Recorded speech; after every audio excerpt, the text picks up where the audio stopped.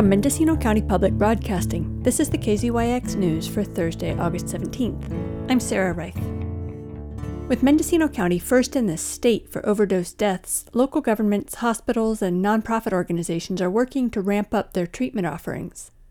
Tomorrow at 6 p.m., we'll hear a half-hour special from providers around the county about what's available, but today we'll hear from the Ford Street Project, which offers a variety of inpatient and outpatient services in Ukiah.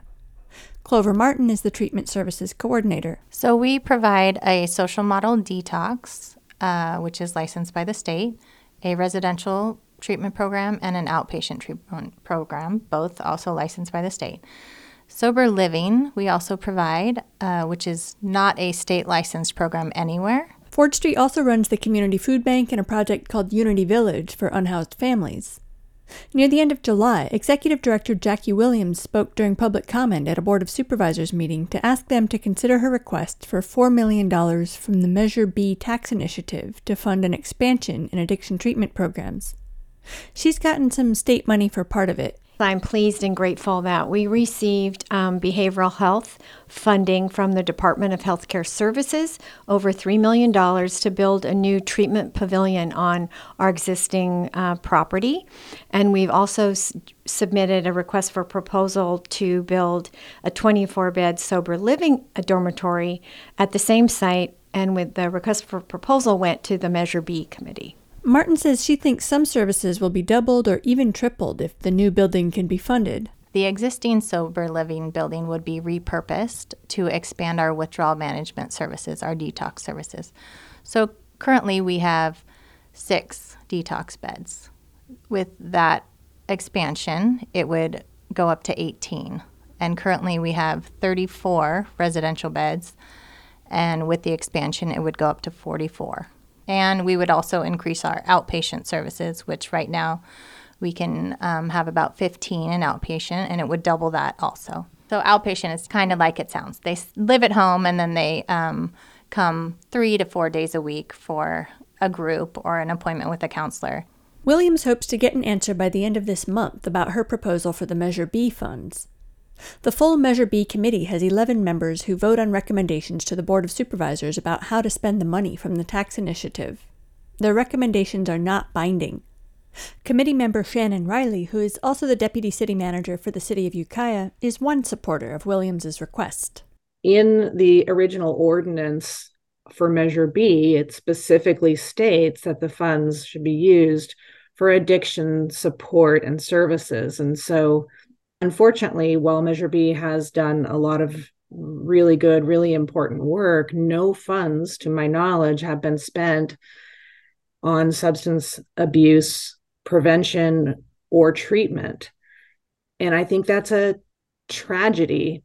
We're spending the bulk of Measure B funds on services for people who are well into mental illness these are longer term treatments and things like that. All of those are really, really important, but it's also critically important that we try to prevent people from needing those services in the first place. And if we can treat addiction at its earlier stages and using successful programs like New Life and Ford Street, then maybe we don't need to build so many facilities down the road. And is $4 million the full amount that you would need to build this other facility? It's 4.1, but yes, that will get us where the construction and the site development is complete, in that the site that we're building the new construction on does need water, sewer, power. It's completely unimproved land, so there's a little higher cost with that. And it looks like it's in the Orr Creek Brush Street triangle? It's funny, we have if you're familiar with the old Buddy Eller site or where the Ukiah Recovery Center is today off Brush Street, there's a pie-shaped piece of property behind that is pie-shaped because of the creek. And that's the property that we're adding the new construction to. And you own that property? Yes. And there's another source of money for addressing the opioid crisis, which is the settlement funds from a variety of settlements. What's your understanding of the availability of that money? Early days when we were trying to put our request together, we asked the county for guidance, or we ask how the determinations on how the opioid settlement money that will come to the county will be utilized, and we're told that those things had not been determined yet. And so in one of my requests, we had backed off the $4.1 million, hoping that we would be able to apply for opioid settlement money as well, but we never heard what the plans are for that. So I'm assuming that those things are still in motion of being put together. A county press release dated August 4th says the Board of Supervisors will be working with Dr. Janine Miller, Director of the Behavioral Health and Recovery Services, to determine the highest and best use of the abatement funds for opioid remediation activities in our county. The county has currently received $1.4 million, a small portion of the initial settlement. There's a long list of needs that have been incurred as a result of the opioid epidemic. Williams thinks the settlement provides another kind of opportunity, too. It's important that we as a community agree on what our priority will be, because this money was going to continue to come in for 18 years. And so this is a chance to really deploy some strategies on how to improve this kind of system of care.